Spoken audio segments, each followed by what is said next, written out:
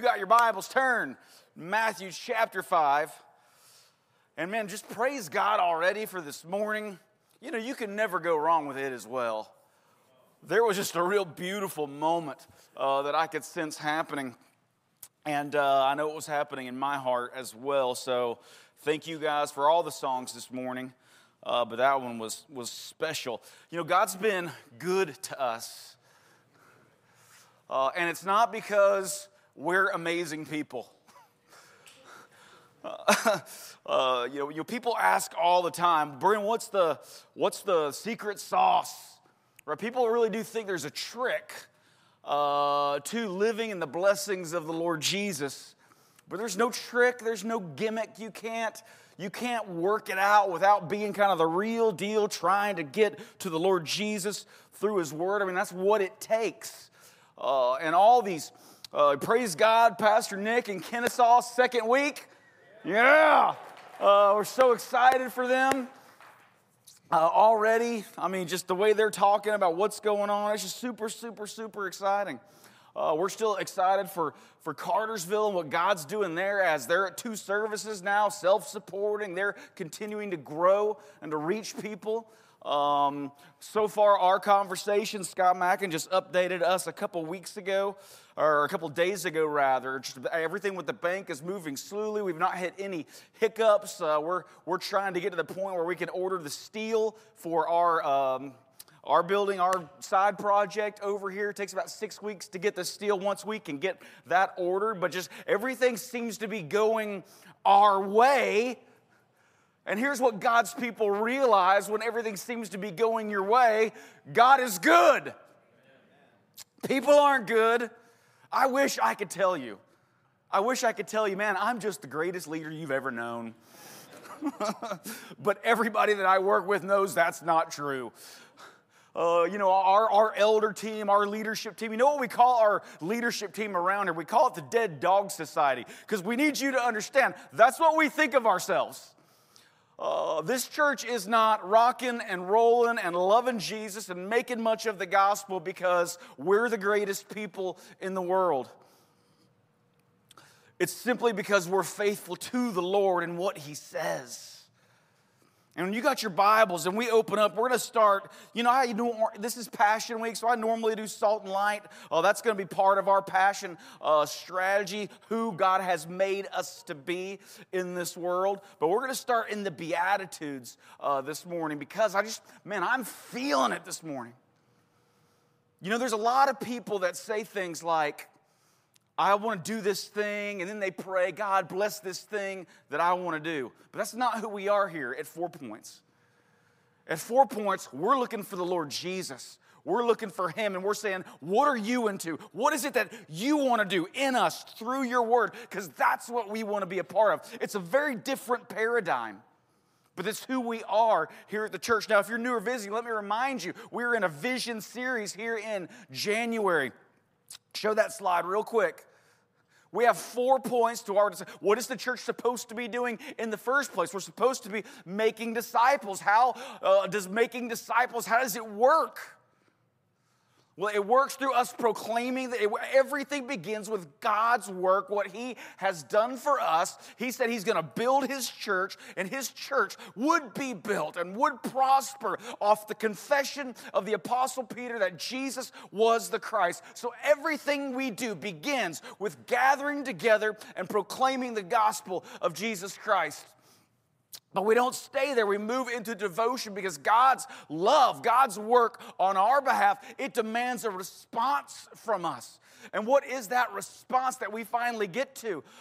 We care deeply about everything that, man, when God shows up and does a work in us through His gospel, we begin to care very deeply about a couple things. Number 1, His word, and number 2, each other.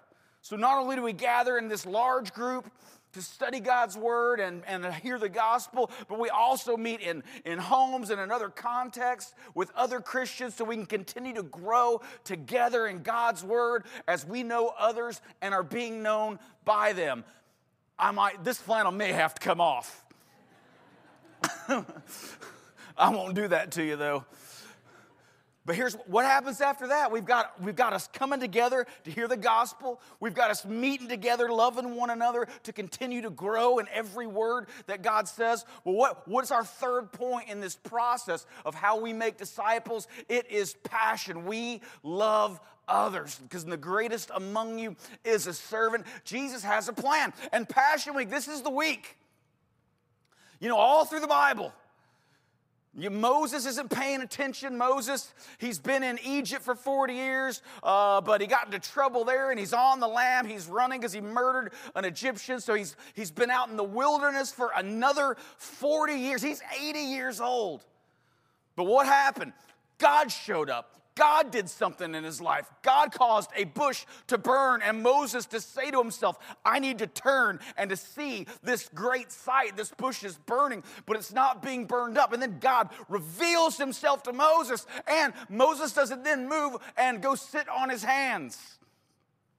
No, Moses then, because of what God had done, it stirs him and it moves him to do what God has told him to do, which is to go to Egypt and tell Pharaoh, let my people go. This is the way it works throughout Scripture. This is how arks get passion.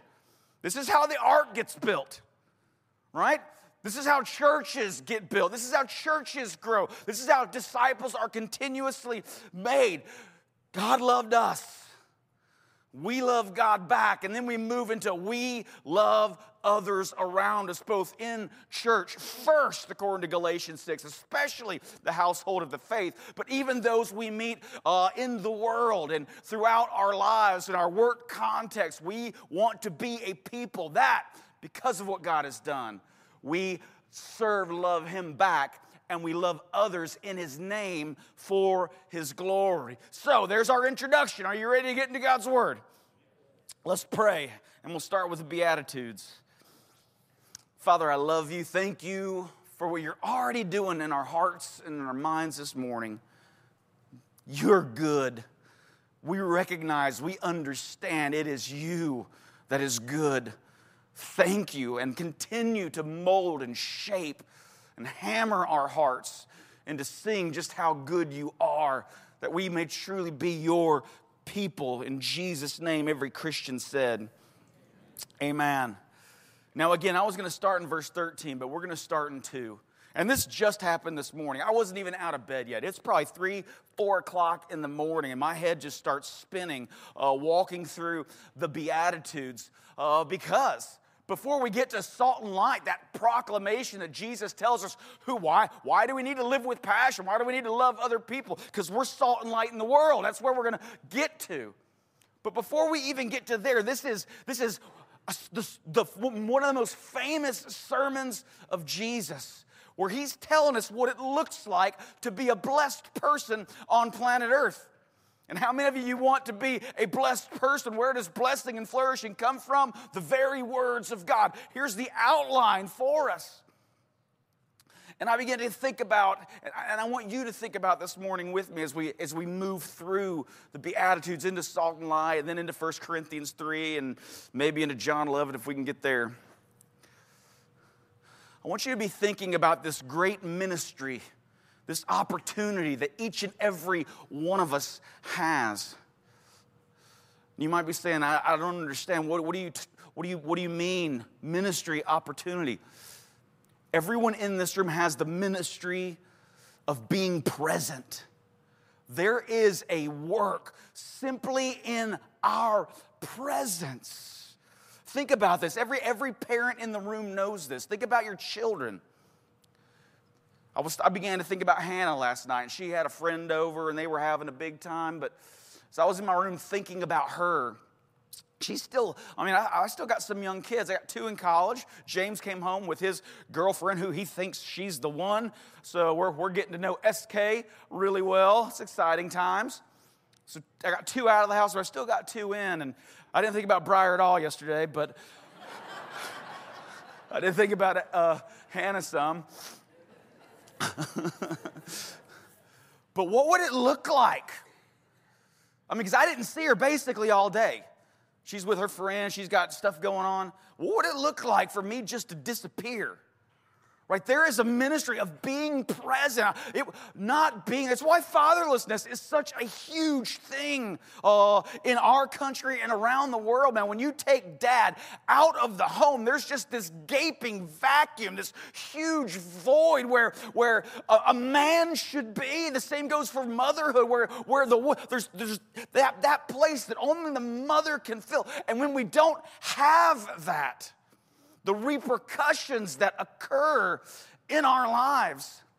Now, if you take just that ministry of being present and you add the Beatitudes on top of it, because, man, you take the father out of the home, there's going to be issues. There's going to be gaping holes. But you add a father that is poor in spirit and meek, and even if he's persecuted, he still tries to be a peacemaker. You add that kind of father. And just the sheer nature of you being there changes everything for everyone around you. That happens in every family in this room, but it doesn't just happen in families. It happens in workplaces. It happens in gathered places like the Church of Jesus Christ. I tell this story every year, but whoa. That means, for those some of you know, that means I'm getting off track already. But I tell this story every year for Passion because it breaks my heart every time I hear it. And I'll probably cry because I cry every time I tell it. But it's a true story. And it's a story about somebody just being present and how God uses the ministry of presence together. Showing up matters. And sometimes even when we don't feel like it, man, just getting out of bed knowing God's in control, and you've got to be, if nothing else, if you got no strength to do anything else, just be present in the lives of the people that God's put around you in whatever context you find that. It makes a difference. In one of our Trek rooms, three 4-year-olds, you know, we've got our team in there, we've got the kids in there, but church ends, and everybody that works in our kids' ministry knows that's the best time of Sunday morning. Brent finally shut up, and they're going to come and take their children back. But sometimes there's always that straggler, and usually there's just somebody out here shooting the breeze, drinking the rest of the coffee so we can get rid of it. And so when you're that worker in that room and there's that one kid and you can leave as soon as that one kid's gone, you start getting a little antsy, you start getting a little frustrated. Where is this parent? Why aren't they here? Right? And they've cleaned up the room, they've done everything they can do. So they eventually just sit down in a chair and they're waiting, and this kid, this little girl, walks over with her book bag and she takes out Winnie the Pooh. And she hands it to the guy and she says, "Will you read this to me?" And of course, who's going to say no to a 3-4-year-old little girl? Especially when you don't have anything else to do. But the whole time, think about what's going on mentally in this guy's head. I don't want to read Winnie the Pooh to you. It's not even the gospel. Get out. Where's your mom? But he begins to read Winnie the Pooh, and while he's reading Winnie the Pooh, the mom shows up at the door. And you know how our doors go. They're split in half.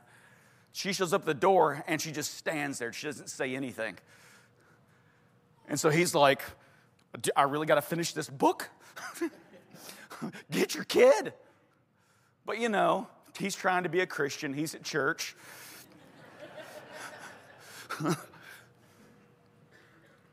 And so he finishes the book.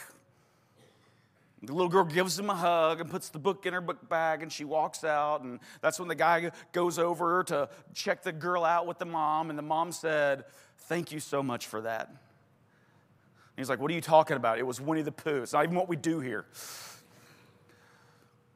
But they lost the little girl's father just a few weeks, months before. And what the dad did for that little girl every night, that was their book that they would go to and read. He'd read Winnie the Pooh to her every night. And that little girl didn't have dad to read that book to her anymore. And so that's why the mom just had to stop and take that moment while this guy finished Winnie the Pooh. And here you might say, "Brent, Winnie the Pooh, what's the big deal?" That happened in the context of God's people. That little girl knows that there is balm for her wounded, hurting soul. There's something that can fill the gap. And it happens when she comes to the house of the Lord. That's what the ministry of presence does. just being there is important. So we got to move. Verse 2, and Jesus speaking, he opened his mouth and he taught them, saying, blessed are the poor in spirit. And again, Brent, things seem to be so and grow great for the church. You know, I'm new here, and I don't know any of this. And this is where you start. This is just the kind of person you need to be as you are present at home, here at church, in your workplace, wherever you find yourself. What does it mean to be blessed? Well, blessed are the poor in spirit, for theirs is the kingdom of God. This first one's the inward motivation of your heart. And you can't fake this. You've got to mean this. You've got to believe this, or it's not going to happen for you. So how do you mean it? You get into God's word and you realize every morning when your feet hit the ground, you realize every day, I need the Lord. I need the Lord. I need Jesus in my life this morning. That's what it means to be poor. We don't get out of bed thinking, right? We're not Dwight Schrute in the hallway. I will get this raise. I deserve this raise. Man, I love our church. And if you're new or visiting, you need to watch some of the Office episodes so you'll get some of the inside jokes. We don't get out of bed thinking we're the conqueror of the universe. No, and especially if you've been walking for the Lord a little while, you already know you're not. But you know He is. But if you're new or visiting with us, that's what we invite you into, realizing you're not the center of all things. Jesus is, and every day you need Him more and more and more. Man, that leads to a blessed life. A blessed life that blesses other lives around. Because again, mature Christians, right? Every mature organism in all the kingdoms and phylums of this geological world, all mature organisms can reproduce themselves. That's how it happens. Through the ministry of our presence, being the people God's called us to be. And that blessing He's pouring on us flows off into those around us. Blessed are those who mourn, for they shall be comforted. Right? It should hurt to live in this world.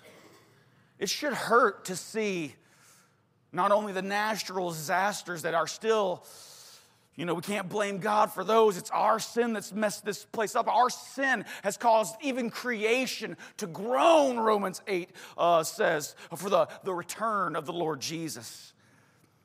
But as we see all the human sin, the human pride, the human darkness that we do to one another, we should mourn. And it should cause us to want to be the people God has made us to be. Blessed are those who mourn, for they shall be comforted in the gospel. Blessed are the meek. And the meek doesn't mean pathetic. Meek just means, especially moms, dads at home, it's that gentle spirit. That's why when God is instructing fathers a little later in Ephesians chapter 6, he says, don't provoke your children to wrath, right? Don't walk into your kid's room and turn it down, you deadbeat piece of garbage. I'm going to kick you out of this house. No, the meek inherit the earth. It's that gentle spirit of, yes, instruction as our children need it, but in a way where they can receive, where they know Dad loves me. He's trying to take care of me here. When I set all my kids down at the beginning of this year, there's no way we're getting to any of those other verses.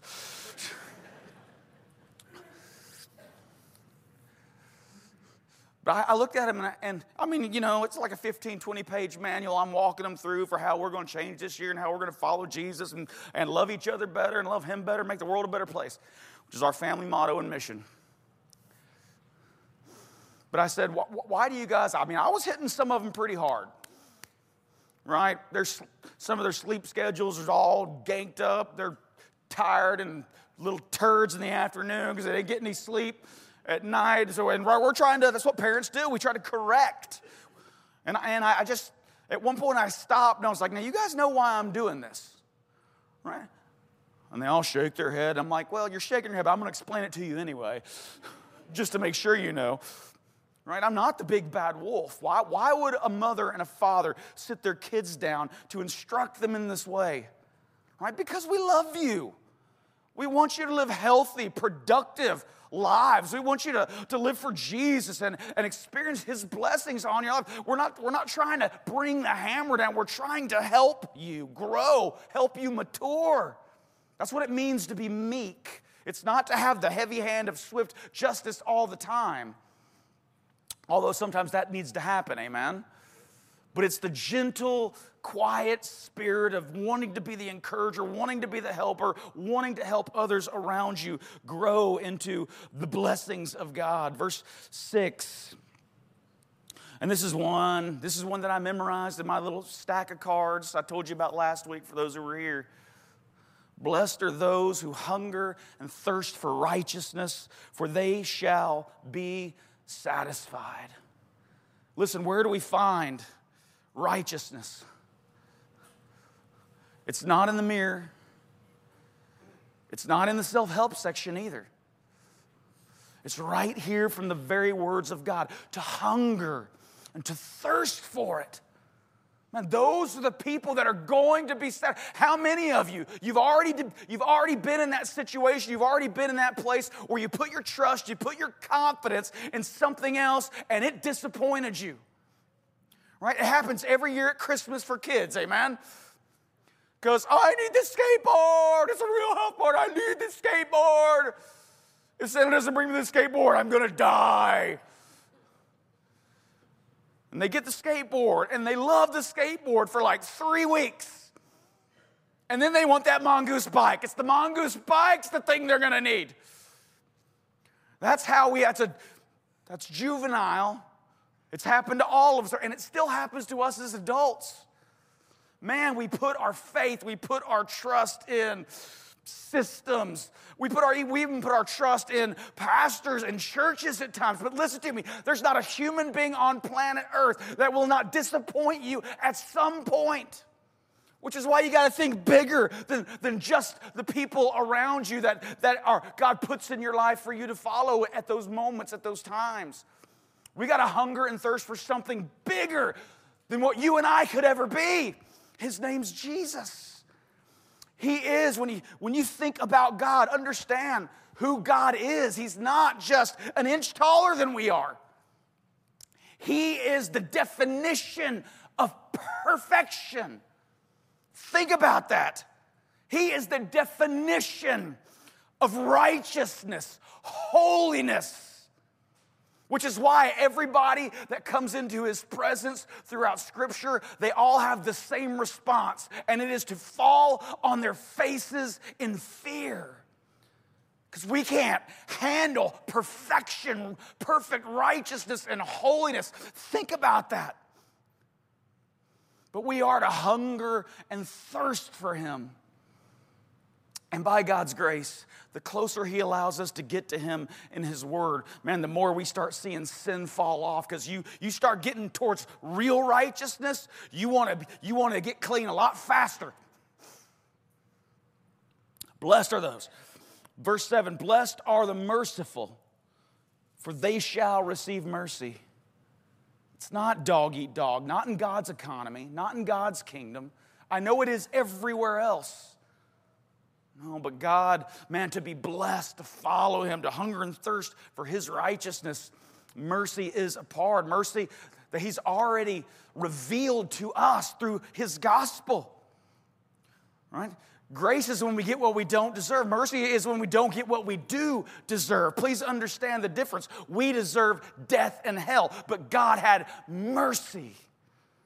He did not give us what we deserved. Instead, we got grace. What we didn't deserve is what He gave through the life, death, burial, and resurrection of His Son.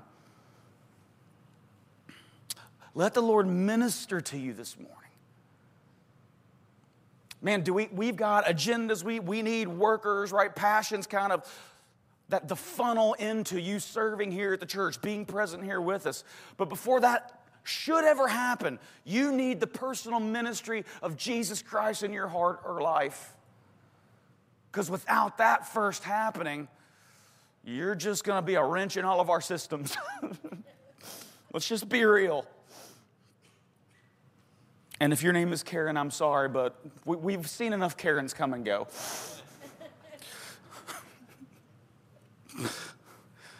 What do they call the guy? Chad. Is that true? We've seen enough Chads come through too. This will change us. Just these few statements, this will change us.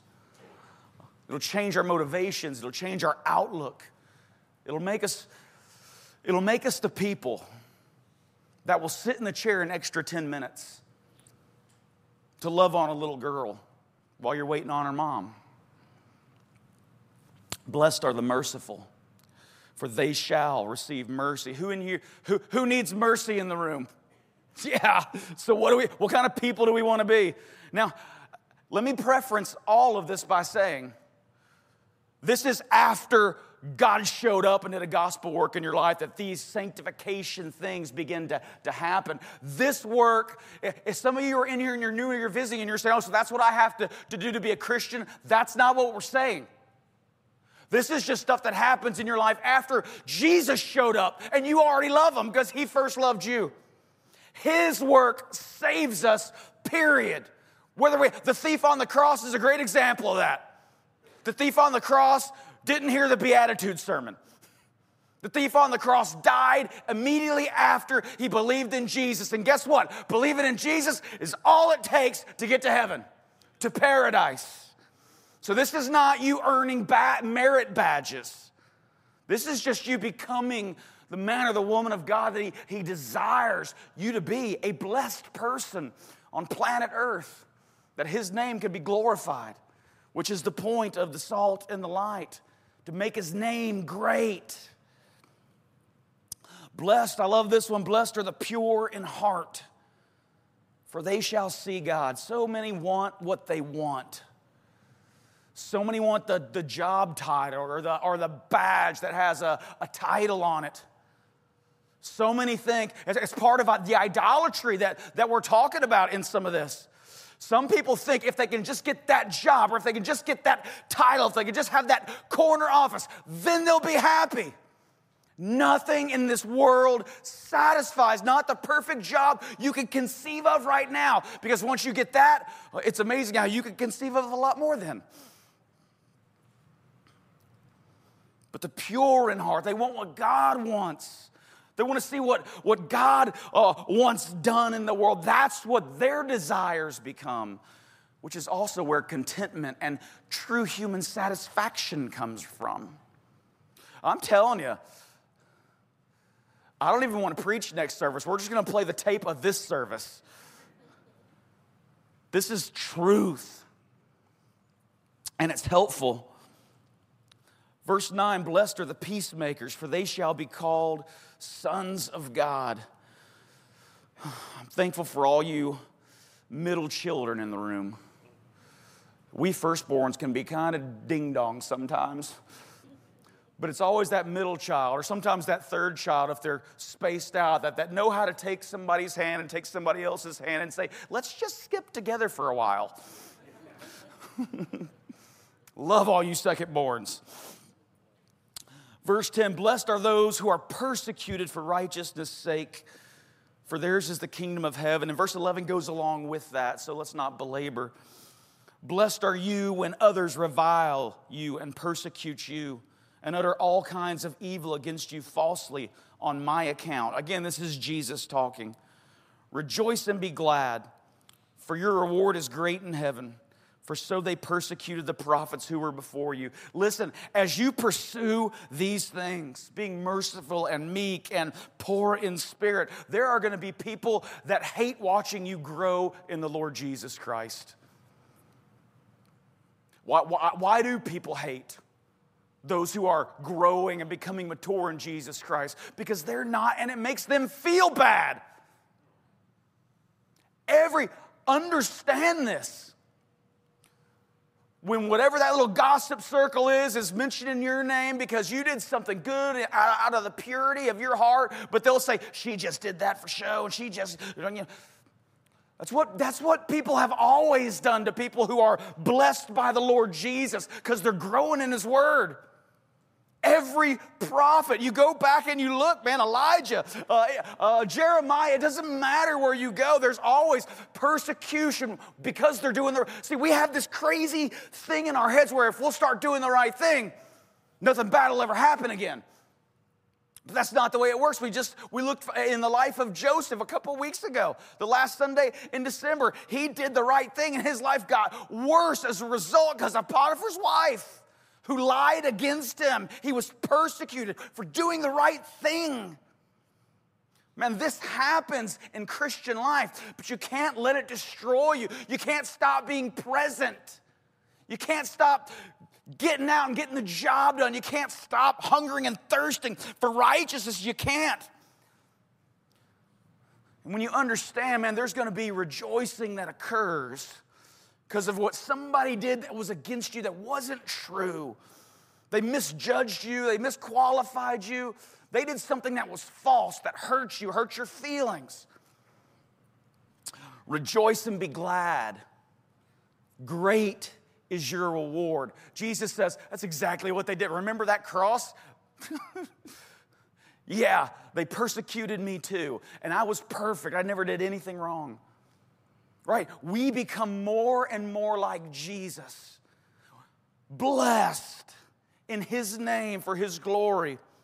When we study the Beatitudes and when we understand what they mean and when we begin to apply them to our lives, man, this is how the blessings just keep rolling. And people on the outside are like, what's the secret sauce? What are you doing? It's called the Bible. Get into it sometime. Are you ready? We're going to start the Passion Sermon now. Listen, it's in the context of the Beatitudes. It's so easy to take these verses out and kind of take them out of the context. But these things come right after. Do you want to be a blessed person? Here's the kind of things you need to begin to add into your life. And when you do, I'll be with you, and the kingdom of heaven will be yours. And great rejoicing will be yours, for great is your reward. From these people that we're supposed to be becoming comes salt and light. Jesus says, you are, and again, this is all about that ministry of presence. This is who we just are, wherever we find ourselves. It's how we need to see ourselves. You are the salt of the earth. But if the salt loses its salty taste, if the salt loses its taste, how shall its saltiness be restored? It is no longer good for anything except to be thrown out and trampled under people's feet. Now, a lot of people don't understand this verse, but in the ancient world, this is before Industrial Revolution. This is before electricity. This is before refrigerators. This is even before ice boxes, although sometimes they dig holes deep in the ground to keep things a little cooler. 2,000 years ago, they didn't have Whirlpool or GE. They had salt. And when they had meat that they didn't want to spoil, because, man, when you kill an animal, there's usually leftovers. You can't waste anything, especially back then when there's not a Kroger, you can just go pick up another thing of.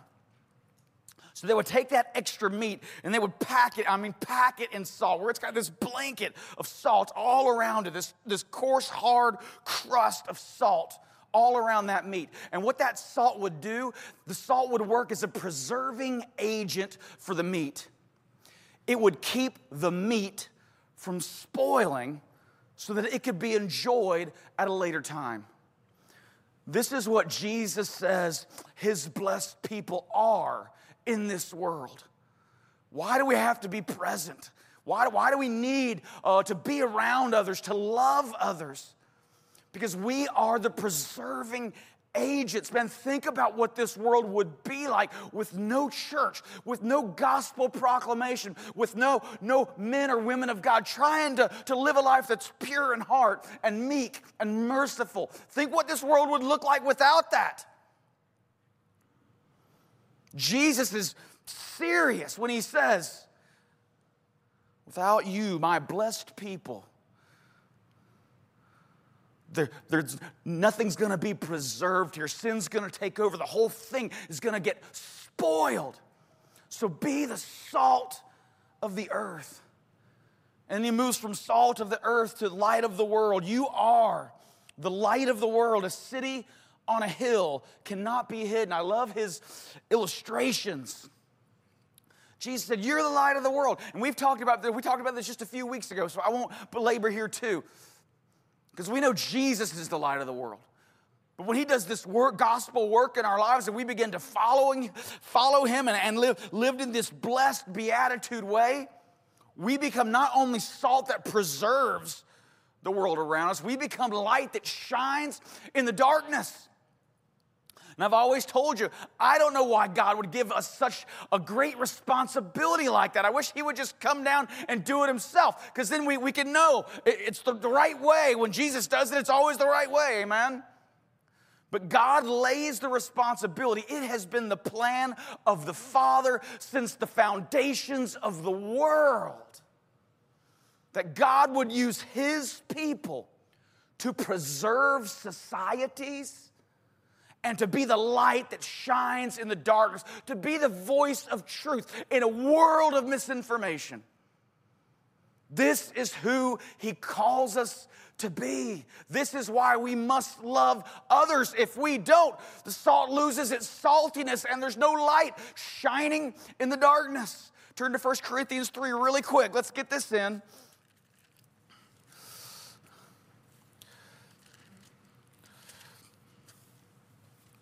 Oh, I gotta put this, I gotta hold that place for next service.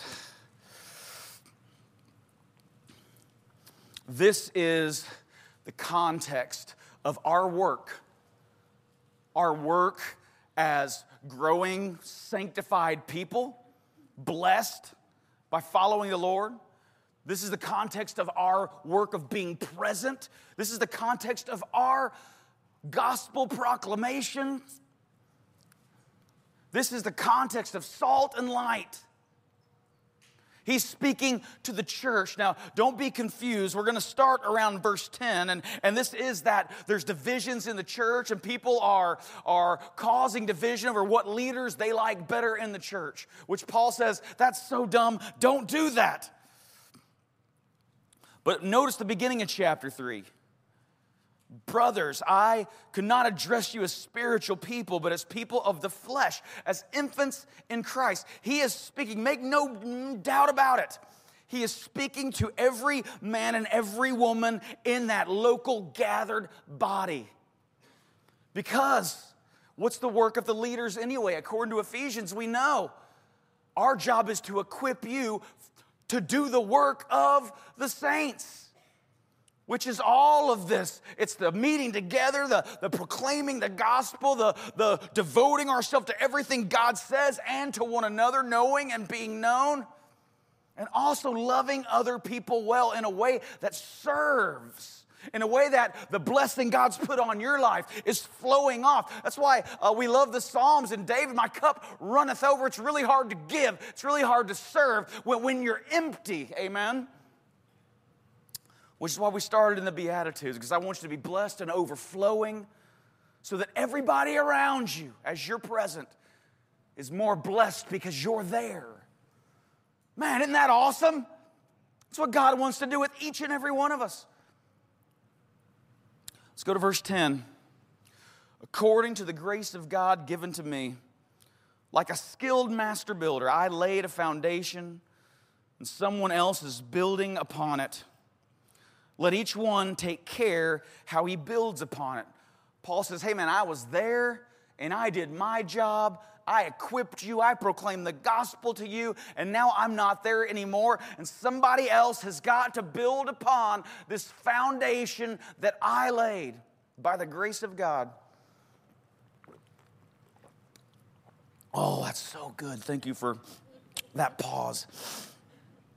Verse 11. For no one can lay a foundation other than that which is laid, which is Jesus Christ. Everything we do, our purity in heart, our mercifulness, our meekness, are being persecuted for his name's sake, everything that we do is not an end to itself.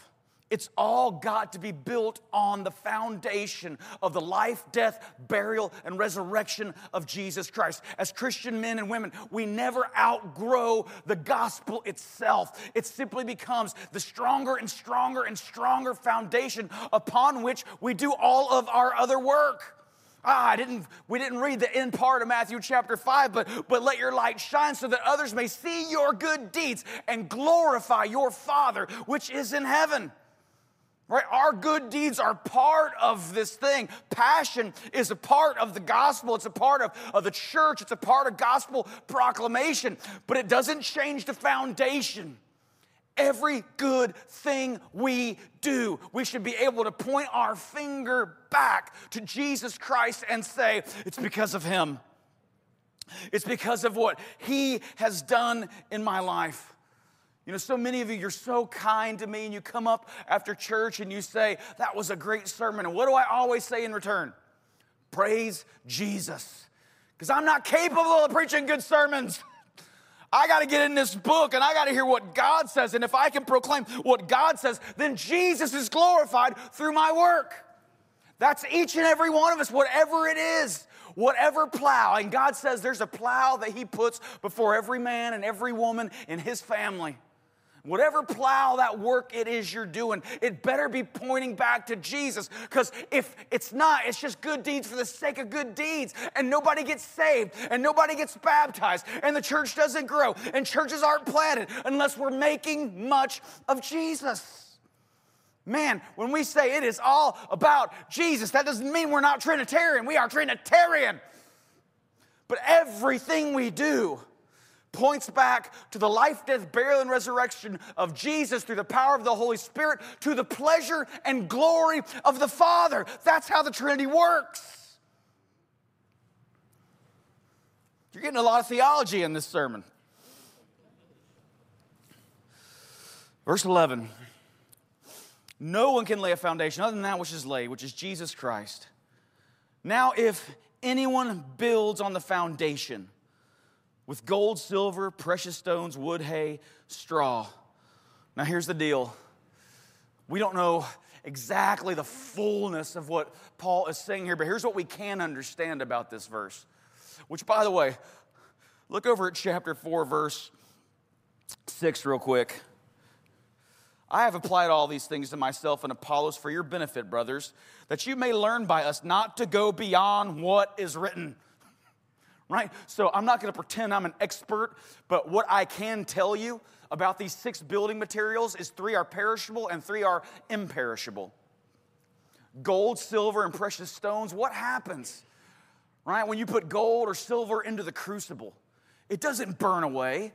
What happens? The impurities in it are burned away, and they become more precious, more valuable as they are in the fire. That's what it means to be impure. That gold's not going away. It's there to outlay walls of the temple or whatever it is it's being used for. This is why the temple in the Old Testament, it needed gold, it needed silver, it needed precious stones, because these were, God's not gaudy. So why gold, silver, precious stones? To remind people of the imperishability of God's will, of his work in this world. God's work's not going away ever. So when we build with the materials, the gospel materials he's given us, that work is going to stay, even though it's going to be tried by fire. But what about wood, hay, straw? What do we know about wood, hay, straw? It's perishable. You put wood, hay, straw in a fire, it's not going to be there in a couple minutes. It burns completely away into ash. This is how some people live their lives. Some people live their lives, and when they stand before God, they may even be a Christian saved by grace, but when that sanctification process didn't happen, and they weren't pure in heart, and they weren't hungering and thirsting after the Lord Jesus, they're going to watch their life completely just burn away into ash. There's going to be, let's read the text so you know I'm telling you the truth. Each one's work, whether good or bad, whether perishable or imperishable, each one's work. Now, in the Greek, I need you to understand that means each one's work. Each and every one of us will stand before God, and our lives will be replayed. Not for salvation. Salvation's going to happen regardless. But for rewards. Be motivated by this. Each one's work will become each one's work. Some people are good at hiding, but each one's work is going to be disclosed.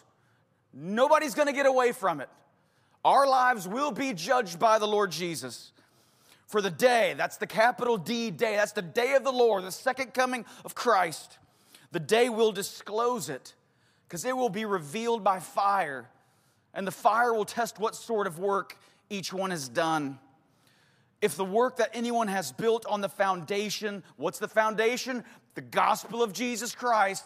If you've built on that foundation and what you've built makes much of Jesus and points others to Jesus, if the work survives, he will receive a reward. If anyone's work is burned up, he will suffer loss, though he himself will be saved, but only as through fire. One translation says only by the skin of their teeth. Again, what does that mean?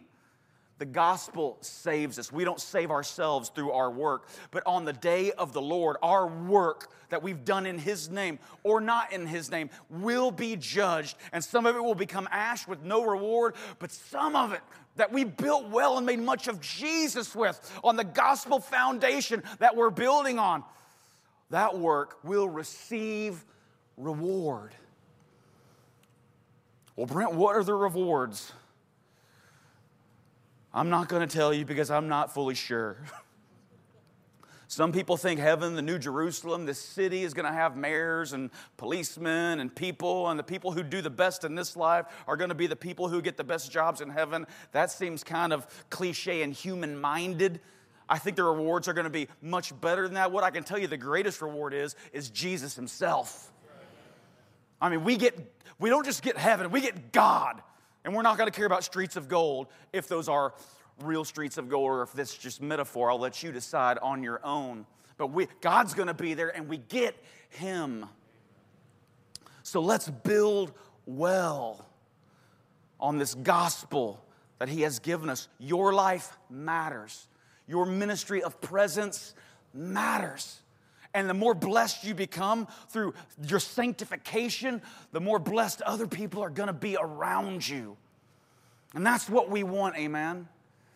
Now listen, we got lots of places to serve around here, and I didn't bring my phone, but the staff, I was like, hey, do we need it? So here, basically what happened, they blew up my phone, we need this, and I was like, oh, that's a lot. And why is it a lot? Because Nick done stole 120 of our people. And some great families, we're going to miss so much, went with him. But again, we've got to be pure in heart. We can't keep good families around just to say they belong here, right? If you love something, set it free, amen? That's not a Bible verse, so don't just... We are thrilled to have been a part of their lives and now to send them off to do the work of the Lord in a city that needs the work of the Lord. We're thrilled. But we do have a lot of holes. We need about 20 kids workers. We need a couple student workers. We need 5 people for the connections table, if I remember that correctly. Now let me tell you about the connections table. If you're introverted, that's not the place you sign up for. But if you can smile and generally people like your appearance, we'd love for you to work at the connections table. We need some greeters. We need some ushers. Look, we have a passion card at the connections desk. Our greatest need is always kids, workers. Kids are a lot of work. And moms and dads need a break to hear the gospel too, even though once a week, people with kids back there, they're serving back there because... right? We're all in this together. Find somewhere you can be present and growing and blessed so that more people around you can be blessed and much can be made of Jesus Christ. As at all the work that we do, we point upwards to Him and say, praise the name of the Lord. Let's pray. Father, I love you. I pray you would put conviction in the hearts of your people for all those who already serve, Lord. God, may they be blessed through this message. May they be thankful that they are already part of what you're doing in this church and thus in the world. But Lord Jesus, those who are just getting their feet wet, those who have been sitting on the sidelines, maybe a year, maybe 2 years, Father, may they feel the conviction that this is the time for me to be a part of this church that has continued to feed me and make me love Jesus more. I want to serve the Lord by helping them. Father, I pray that that would be happening in their hearts. It is in Jesus' name. Every Christian said, amen.